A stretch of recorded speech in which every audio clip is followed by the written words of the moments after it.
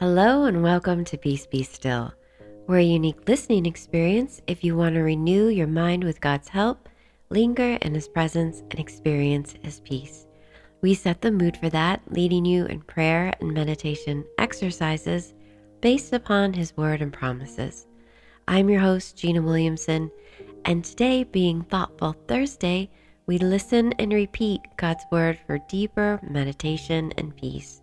Today, we'll continue finding prayer inspiration using Jesus' teaching on prayer in Matthew chapter 6, verses 5 to 15. We're going to cover the Our Father prayer, also known as the Lord's Prayer. It's found in these verses. It's a beloved prayer to countless and one of the first prayers that many Christians learn. It's a prayer that crosses denominational lines, a prayer that we pray together even in a mixed crowd of church and unchurched people. Even across nations and different languages, people can gather and pray the Our Father prayer together. Think about that. Think about the unifying power of the Our Father prayer. What other prayer makes this connection possible?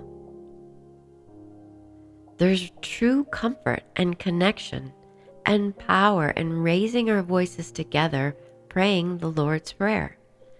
Hearing it prayed together among many is a perfect example of what Jesus was teaching us. I love to hear the saints gather and all pray in union, synchronized with His words. He wanted us to take our prayer life beyond ourselves while in our prayer closets. So He gave us the Lord's Prayer, to go beyond our little world and focus instead on the Father and His kingdom, placing ourselves within the family of God, because it is not an I-based prayer, but an our/us prayer. Give us our, forgive us our, lead us not into, deliver us from. So when you pray, give us today our daily bread, you are standing in the gap for poor Christians needing supernatural supply. You're standing in agreement for the body of Christ, because Jesus says that man does not live by bread alone, but on every word that proceeds from the mouth of God. We as Christians need that daily manna. You're interceding for Christians to receive the daily manna of God. When you pray, forgive us our debts, you're interceding for us as Christians who need to come to God and unburden with our sin and our weaknesses, who need the tender mercies of God. When you pray, lead us not into temptation, you're praying for Christians tempted by the lusts of the flesh, and deliver us from the evil one, for the Christians trapped by the enemy of their soul. So as you listen and repeat the Our Father prayer today, let those plural pronouns influence your perceived reach, realizing you're joining in with untold millions today, perhaps hundreds of millions that will pray this prayer today as a covering for God's kingdom purposes, for His will to be accomplished here on earth, and for all of us who call Him Lord. You'll be hearing the Lord's Prayer 2 separate times. We'll be using the NIV version. I will be emphasizing plural pronouns, so you'll take the time to repeat what you hear in the pauses that I give you. As you listen and repeat, listen for what the Holy Spirit is revealing to you. Ask for revelation. And on the third time, you'll hear me ask us to pray it together. Let's pray. Listen and repeat.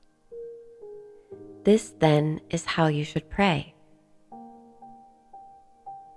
Our Father in heaven, hallowed be your name. Your kingdom come. Your will be done, on earth as it is in heaven. Give us today our daily bread. And forgive us our debts, as we also have forgiven our debtors. And lead us not into temptation, but deliver us from the evil one. For yours is the kingdom and the power and the glory forever. Amen.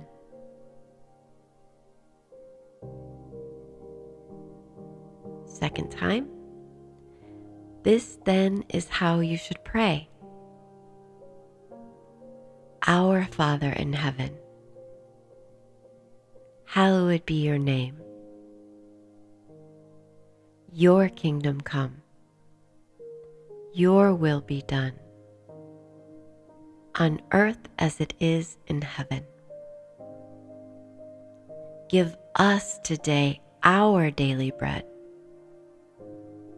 and forgive us our debts, as we also have forgiven our debtors. And lead us not into temptation, but deliver us from the evil one. For yours is the kingdom and the power and the glory forever. Amen.